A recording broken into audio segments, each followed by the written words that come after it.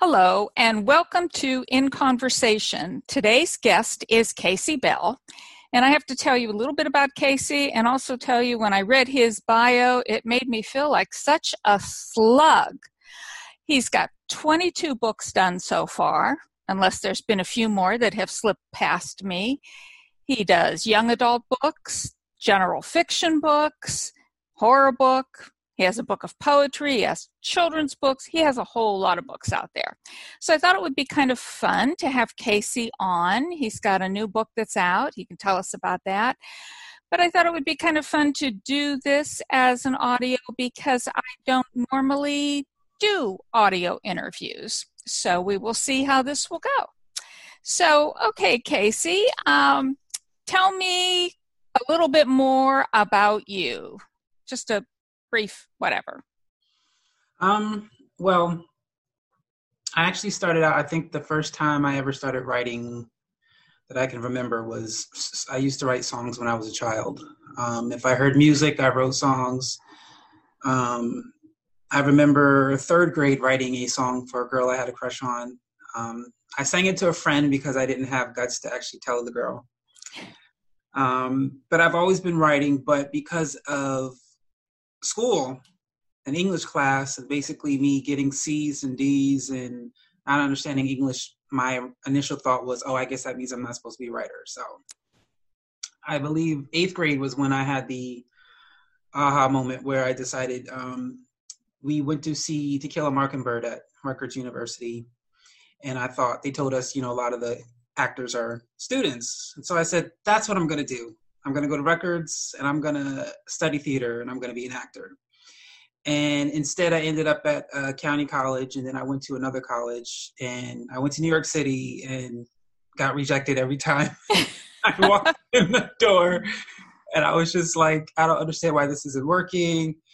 And then I started doing, little jobs here and there. But the funny thing is, even though I thought to myself, I can't be a writer, I never stopped writing. Like I kept writing short stories, poems, songs, books, plays, even films. I just kept writing, but I don't know why I was writing, because at the time I thought to myself, this is never going to go anywhere. But I do know that I was bullied in school, so sometimes writing was my therapy. When I got rejected at an audition, writing was my therapy. If something exciting happened, I just needed to write it down. So, I wrote my dreams that I had at night. I wrote down my visions I had of what I wanted to do, what I wanted to be. So I was constantly writing. And so then finally, I remember I went to some audition and I thought, this is it, I got it. And absolutely nothing. And I just got frustrated. And I was like, actually, I think what happened was something happened where I couldn't actually go. And so I finally I just said, God, what's wrong? Why can't I this work? And he said, because you're supposed to be writing. He said, you've been writing your whole life. You've never stopped writing. Actually, I was looking for something in one of my books last week, and I forgot how many notebooks I had. I had like notebooks from 2002 all the way up to now, filled with a bunch of stuff. And the pandemic is actually good for me because I had a lot of to-do lists in there that I haven't done in years. Like, write this, here's an idea for this book, here's an idea for this. So I've actually been writing now all of those ideas. And so it was actually in 2007, my church had a free workshop, how to self-publish books. And that was my entry into becoming an author. Wow. That and it's interesting because it sounds like, when you say you never stopped writing, but you never thought it was going to go anywhere. I think a lot of people are in that situation because maybe they write, but they never submit anything, or they write, submit, it gets rejected. And after like 2 or 3 rejections, it's like, okay, this is never going to work. Why am I doing this? And, if the drive is strong enough to write, sooner or later, things are going to happen. But, we have to respect that urge, because it's a thing I think that gets us through. There's always going to be more rejections than acceptances. I remember when I first started submitting something, and I would make the classic mistake of submitting one thing and then wait Don't submit anything else. Just wait. And then, of course, that's where your whole focus is instead of on writing. And then when you get that rejection, which of course you're going to get that rejection, it's like, oh, I'm such a failure. I'm such a failure. And it took me a long time to learn, just submit it, then forget it. Yeah. And keep working. And when it comes back, make sure you have another place to send it. But it's, we can't ignore that urge, because it's representing that there is something in us that we need to do. We absolutely need to do. Now, you've got this new book out, and I just found the whole idea really interesting. It's called Essays from Dysfunctional Families, Literary Betrayal. And the premise of the book is, what might people do if they discovered a bestseller written by a relative or friend is based on their life. But it's just not a straightforward book by Casey Bell. So why don't you tell us a little bit about how this book is structured from a technical standpoint? Because I found that so interesting. Well, it actually started out as just literary betrayal. I guess I have to tell it myself. I've heard a lot of stories about people, and, nowadays people TMI on Facebook. And for me, I don't consider it shame or guilt. I'm like, that's a story right there. And I feel like, well, if you're not going to write it, why can't I? But even in my mindset of, well, if I change the names, maybe I'll change the genders, I'll change the age group, I'll change the ethnicity, there's no way they're going to know I'm talking about them. There was always still in that back of my mind, but what if they find out and they really become angry with you? So that's when I said, I'll write a book about an author who does that. And so I wrote Literary Betrayal about this author who wrote a book about his family and friends. And in writing the book, in my opinion, it was boring, because they kept talking about all the horrible things he wrote, but you didn't actually get to see what he wrote. Mm-hmm. I said, well, what happened if before the actual book, you got to read this author's book of his family and friends' secrets? And that's how it became into life. So the first book is written by the fictional author, Essays of Dysfunctional Families. It's 10 essays written by 10 different people and I purposely chose states and cities. I went online and picked a state, and then I put small city, small town in this that I never heard of, and hopefully nobody else heard of, so that, no one thinks I'm talking about them, because, obviously they're from a place you never heard of. And then after that, you read the reaction of the family and friends of this now bestseller. Oh, wow. That's a fascinating way to write a book. I mean, that, not to mention pretty hard, because you've got to basically write 2 books in one. Yeah. So that would be really difficult. What did it end up in terms of word count or pages or something? Give us a sense of how big the total book is. Good question. I would have to look that up, because I don't know offhand. But it is, I only have 2 books that I would say are somewhat novelish. Mm-hmm. And those are the only 2. That's one of them. Mm-hmm. Essays. But it's still, in my opinion, not long, only because, well, in my opinion, I'm the writer. So, of course, the first section is very intriguing. Mm-hmm. Actually,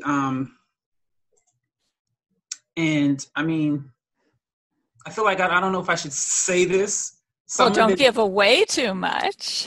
Some of it is indeed based on actual events that happened, but I made sure whoever I'm speaking about can't tell I'm talking about them. Mm-hmm. I made sure of it. But it's very intriguing, and of course I had to embellish. I had to, this is a book, this is fiction. You got to dramatize it. Literary license, all that stuff. You can't just make it simple and easy. So it's 176 pages. Wow. Yeah. Total, both mm-hmm. books together. Like I said, the second half is not as, because you're just reading about their reactions. No one in his family or friends were no one said, oh, it's okay. None of them were happy about it. Even though, like I said, he did make sure there was nowhere no one could know it was them for sure. Mm-hmm. He still felt like, but you took our life. You didn't even ask permission. You didn't ask. And mm-hmm. so. Wow. How long did it take you to get it to the point where you said, okay, now it's ready to be published? Well, I'll say probably 2 to 3 years. Mm-hmm. Like I said, the first was the concept of it, and then only 2, 3 years because I was back and forth like I shouldn't do this. This is not. I shouldn't do this. This is not nice. And I was like, yeah, I got to do this because for me, sharing stories is more about the reader. Mm-hmm. You never know who's reading it. You never know what they're going through. You never know what they're feeling. And even though we know, like we have the knowledge, we're not alone in whatever we've gone through, that somebody had a similar story. We still feel like we're the only human being in the world that's gone through this and there's no one who can understand us. So lots of times I write to people to let them know that you're not alone. Mm-hmm. And so I thought it's better that I write this because even though a lot of the stuff that I wrote is in the first book is crazy, for all I know, someone really did go through that stuff or similar to it. Mm-hmm. And now they feel like, okay, maybe I can deal with this. Maybe I can get help, et cetera, et cetera, instead of hide it. Because ultimately my goal was to stop hiding stuff because it doesn't help you. It doesn't help your life. It only makes things worse. Yeah. So that was the main purpose of it. Yeah, and and it is true. I forget what that quote is, that there's only X number of stories in the world, but it is true. When you read something, even if it's a piece of fiction, and the character is going through something that you can say, oh, I know how he feels, I know how she feels, or wow, that sounds like something in my own life. It validates your own experience. It makes you feel not so alone. So, or makes you say, wow, I'm not the only one with crazy relatives. I mean, it's just, yes. Yeah, it is. It's making, like having a commonality with the reader. And I think that is important. Now, you had a little bit of a challenge when you went to get the book copyrighted, right? With the Copyright Office? Yes. Well, usually when I copyright, I send it and I forget it. Mm-hmm. And with this one book, I think this book, I actually published it before I copyrighted it. So I wasn't getting anything back. And I'm just thinking, is it because it was published before I copyrighted? Is that the problem? So I went ahead and I emailed, I think I either emailed or called and said, I said, I didn't, get nasty with it. I just said, can you just let me know what the update is on this copyright? Because it's been a while. And she was like, well, we had a problem with it. And I was like, what? And she said, well, we don't understand. So there's 2 authors on the book, but you only registered one. And I said, well, yeah. Because in my opinion, I just assume when you send in the copyright, they read it first to make sure it's not a copy of something. Oh. So I was assuming they would read it first and understand it. I don't know. But she was just like, we don't understand why it's only one name is registered, but there's 2 names on the copy on the book. And I said, well, the first book is written by a fictional author that the second book is about. And she just paused and went, okay. Like she said, okay, as if she didn't understand what I was saying. Mm-hmm. She's like, well, we'll call you back. And about a month later, I received it in the mail. And I was like, okay, but I think they just okayed it just to okay it. Yeah. The way she sounded, she still was like, I don't get it. Because even when I registered it, when I published it, it has 2 names. It says written by Casey Bell and this other author, but that author doesn't actually exist. Mm-hmm. It's a fictional author. So it was, I'm probably the first person to do this, so I guess no one really gets it.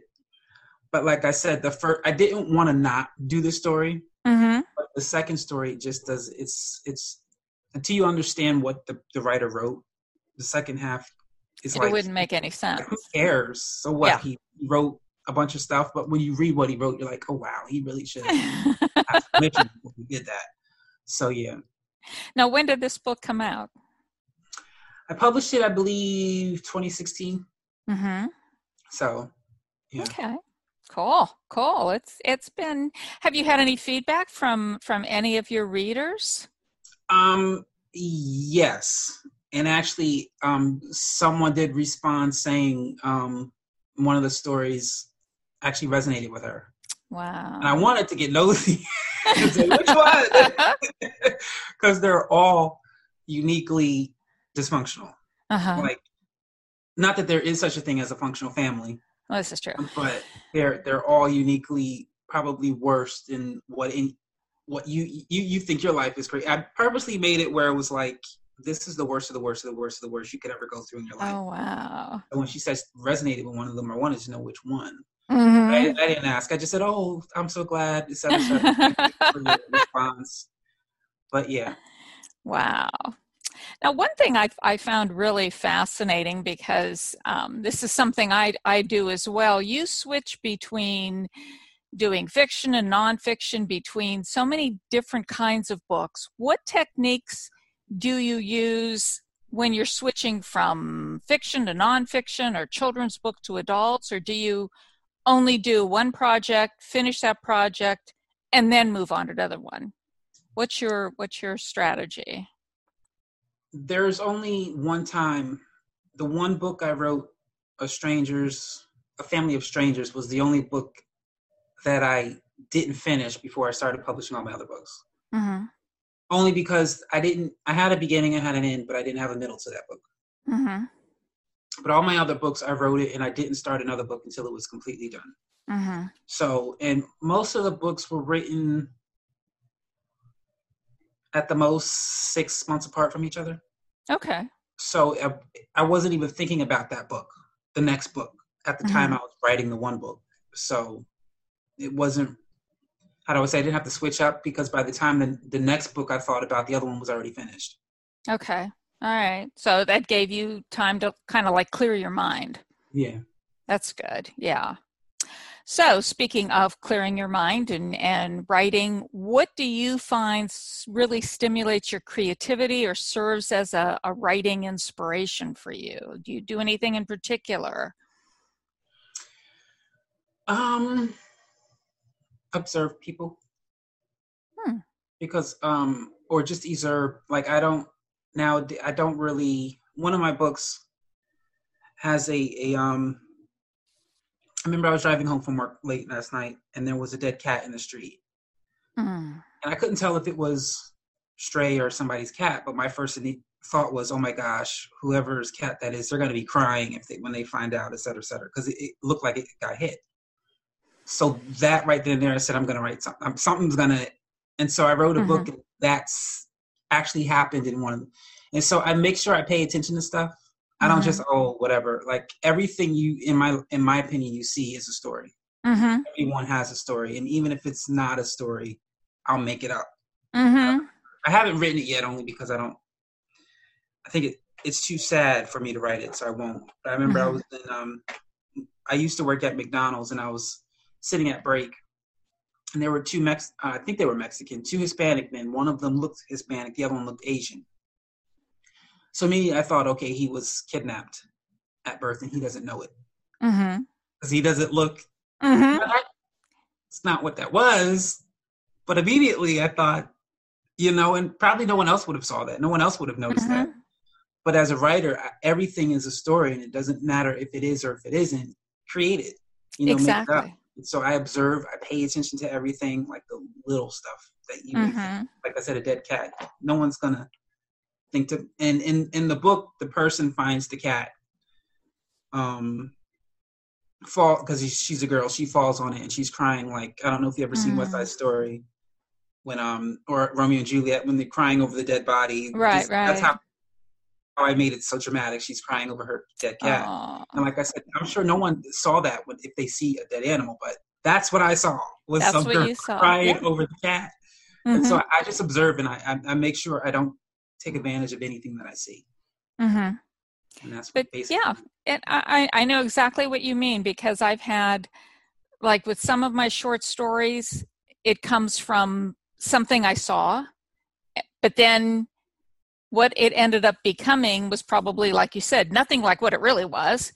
But the other thing is, I've found that I tend to start my short stories, most of them with dialogue, and when I used to fly a lot before now, because I'm always afraid I'm going to miss my plane, I get there like insanely early. So I will get to my gate. And the other thing is too, I'm a big fan of getting bumped and getting those free rides. So it would be like I'd get to my gate super early, go tell them, hey, if you're overbooked, you can bump me. I don't care. But then I sit there and I listen to people, especially people on the phone. And I'm probably just as guilty as everybody else. You're on the cell phone, so you talk too loud, right? And when you're sitting there listening to this, you're only hearing half the conversation. So, of course, you start making up the other half. And, yeah, as writers, we are terrible people. We eavesdrop, we spy, we remember everything. Like what's that one line? Be careful, I'm going to put you in my book. But yeah, I mean, it's just, and I think that is part of our creativity. And even if we don't know what we're going to do with it, it's sort of like it's like we're sticking it on a shelf somewhere. And then we'll be writing, and all of a sudden that piece just sort of shows up that may have happened 3 years earlier, but we never forget. We're like elephants. We never forget anything. Okay, so we know what works in terms of creativity for you. What have you found is the kind of thing that can really set up a writing block for you, just really shut you down really fast? Anything? Well, I used to characters' names. Mm-hmm. And I don't remember when, but finally I said, you know what, I need to start getting the names before I start writing. Because when it stops me, it gets me frustrated to a point to where I lose it, and then I get a like maybe a month block over because I couldn't figure out the names. And now when I know I'm about to start writing something, I go straight online, type in boys' names, girl names, surnames, this, and start looking for names ahead of time. And then, of course, if for whatever reason the character pops up, I'll go get a name, but at least it's not, I used to start without no names whatsoever. Oh, wow. And that would just really be like, what is this person's name? And if I knew like 2 people, it wouldn't be a problem. But I'm always afraid someone who I know, you were talking about me? I'm like, no, I just happened to use your name, but no, I wasn't talking about you. So sometimes I'll type in unique names or, just try to find the name so no one thinks I'm talking about them. But for the longest time, finding the character's name or location, sometimes I'll say, okay, let's find the locations now. So I'll do all the research of the small things so that it doesn't stop me when I'm talking about it. Right. One of my bad habits is there's apparently certain names that I really like. I really like the name Paul for a man. I really like the name Sarah. And there was another woman's name too. And, I have 2 collections out now, but when my first collection came out, because the stories were stories I had written over decades, okay? And then I just went through the list and said, okay, which of these stories would fit the overall theme? So that was what I was looking at. I really wasn't paying attention to the characters' names.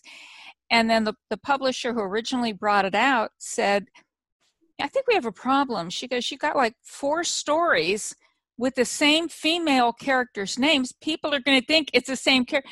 You have to change it. And it's like changing your kid's name when the kid is like 10 years old, right? Yeah. I'm like, oh my God, because, the names usually come to me, but they have to fit. They certain names to me create like a visual image, okay? But not only that, sometimes I want a 2-syllable name. Sometimes I want a 2-syllable name with the accent on the second syllable. And so when I had to change all these, oh my God, it had to like fit my mental image. It had to fit the way it sounded.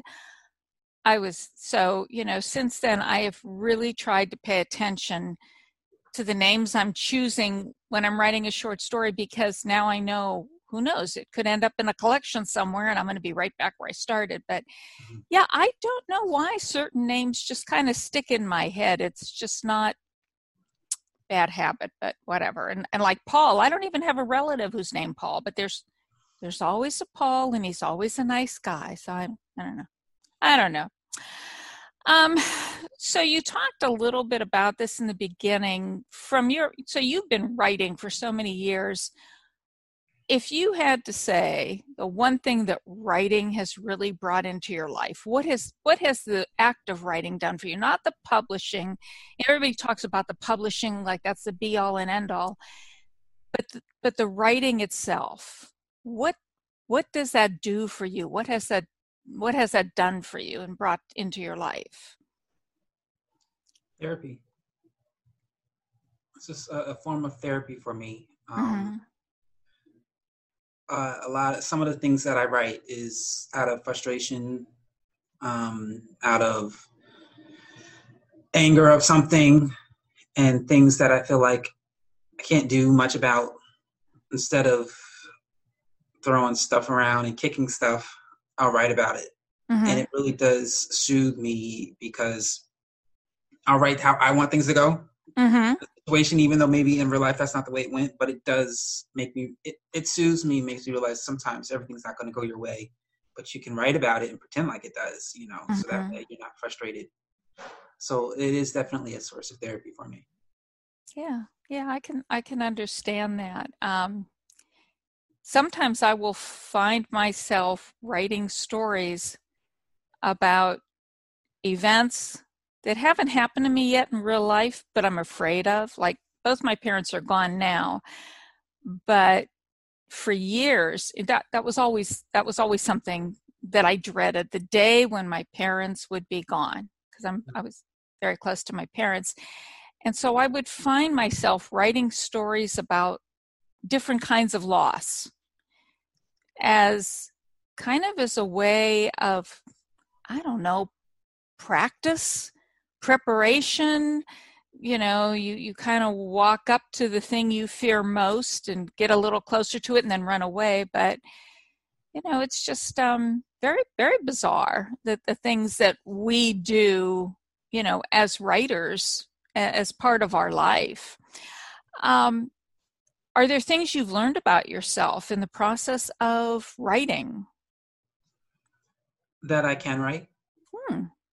That, because like I said, because I'm also an artist, something I notice about art and writing as an art is that as professionals, they always have like a template. Mm-hmm. Of this is how you should write, this is how you draw, this is how you color, this is how you paint, this is how you do sculpture, and if someone does anything that's remotely a little bit different, that's wrong. That's not how you're not supposed to start out a play like that. One of the things I had to remember is that if you want to make money as an artist, you have to please the audience, not the professionals. Mm-hmm. Because sometimes the professionals may like something that the audience hates. Mm-hmm. And then something the professionals think is horrible, the audience loves it. And being that they're the ones paying for it, it's really not our job to make a template and say, this is how you're supposed to do it. And it's like, but if the audience doesn't like it that way, then we got to find a way they like it so they can get it. Mm-hmm. And so I realized in school, you basically tell everyone you got to write one way only. And after leaving school, I actually joined the book club. And the guy in charge picks a nice, eclectic range of books. And reading these books, I realized no two authors ever wrote the same. And it doesn't mean one of them is wrong because they're writing it differently. It just means they're using their own voice, their own technique Mm-hmm. to speak to whoever they want to speak to. And so I realized I can write. It's just not the way they may want me to write, but it's the way I need to write to tell the story that I'm telling. So that Mm-hmm. was something I really learned about myself, is that you are a writer and you can write. Mm-hmm. And when you get a rejection, it doesn't mean you can't write, because there's so many reasons why something will get rejected. It may not resonate with whoever happened to read it at that time. It may not fit what they were looking for or whatever, but we can't. I mean, it's one thing if somebody, like I belong to a writing group and we take turns reading, sections out loud, get some feedback. It's one thing if somebody said, I don't understand the character's motivation. That's a technical critique, and okay, I need to improve that, or I need to explain it better. But everybody writes differently. And yeah, you're right. You can't just, oh, this is the way you have to do it. There is no have to. As long as you can connect with a reader, then you must have done something right. From a technical perspective, because you've been writing for so long, are there specific things about your writing expertise that now when you look back to when you first started writing and you're doing it now, you're saying, wow, that was something I didn't do well in the beginning, and now after all these years of writing, I've improved on that particular thing? Anything in particular you can think of? Being more specific and describing people, describing situations, as far as being, general. Mm-hmm. My first, I would say, 2 books kind of read more like a movie, mm-hmm. a script, more like a script than a book. Mm-hmm. So I had to, I'll say relearn, because I did learn it in school, but I didn't pay attention to it. Mm-hmm. And so I don't remember someone read it and said, this would be a great script. It's just not a good book. And that's when it made me go, okay, I got to reword and change how I describe things. So it's more of a book, not a script. Mm-hmm. Yeah, setting was never my strong point. I think I'm really good at dialogue, but setting, I know when I go back and I look at some of my early work, it's kind of like I was shortcutting it. I knew what it looked like in my head, but I never gave it enough detail. So then I really, interestingly enough, when I love to read Shirley Jackson, and when you read her short stories, there's just enough detail, just enough of the right kind of detail, like The Haunting of Hill House. I must have read that 1,000,000 times and I still get goosebumps. And so sometimes I will read it and I will look specifically for, what did she write that made that house so real to me? What did she do? I'm almost doing it as a learning thing, because I know that's an area that I constantly have to remind myself, get some details. Don't just say flower. Don't just say, house. Be a little more specific. So, yeah, and I think it's good for us. I think it's good for us to keep trying to improve as writers. That's we're supposed to evolve. So, last question, what is the next project that you're working on? What are you working on now? Well, I just completed a project, the children's series book, American History. Yeah, first 2 have been published already. Actually, the 3rd one was published just last week. And then there are, 5 more to go. Wow. And it's basically, during college, I had a history class. Mm-hmm. And our final project was literally just write a paper on anything you want. Like, there was no details. There was literally nothing. And so I was originally supposed to be taking an African American history course, but because there wasn't enough students, they canceled it. So I said, I'll do a course on African American history. This should be easy. Inventors, there's not that many. And in research, I realized there was hundreds, thousands. And I'm like, oh, okay. Wow. They didn't teach me this in school. And so the first book for my nephews and nieces, I wrote as my sister told me to write a film. And I understand film. It makes everyone knowledgeable, but it still makes people lazy. Mm-hmm. It's like, why wait for someone to make a film when you can go to the library now? Mm-hmm. You can get a book now. You can get it now, learn it now. So I said, no, I'm going to write a book because they need to learn. That if they want to know something, they don't need to wait for someone to tell them they can read it. Mm-hmm. The first book I wrote was American History, Americans of African Descent. And then I decided I should probably keep going because chances are there's a whole bunch of stuff out there that we don't know. So I decided to make a whole series. Second book is Latin and Hispanic. The third book is Asian, because May is Asian Heritage Month. The next book is Pacific Islanders, the Native Indians, Mid-Easterns, Europeans, and then North, Central, South Americans. So I basically covered everyone, but I made sure they were people I never knew existed, basically. And I made sure they were something that they did. I mean, everyone has done something significant, but something we didn't know. We use like windshield wipers was actually invented by a woman. And we use them during the rain. Yeah, during the rain. Did not know that. And it's like simple stuff that we use on the daily, simple stuff that we technically take advantage of, don't even know who the person is behind us having that. Because when you look at even something Shakespeare's time, there's a lot of stuff they didn't have that we have today. And it didn't just plop from the sky. Right. Someone had to come up with it. And so then who? And when we look at stuff, we never stop and say, wait, who came up with that? So the whole series is of people we didn't know existed. They did great things that we use and look at every day, but never knew who was behind it. And I understand the school system can't really teach American history because unless they're teaching, unless we were in the 1700s when it just started, easy. But it's way too much to teach. So it's really something we have to do on our own. And so this is hopefully a starter for people. My children, it's just a starter, because I knew people were going to say, oh, you're going to do a second African American.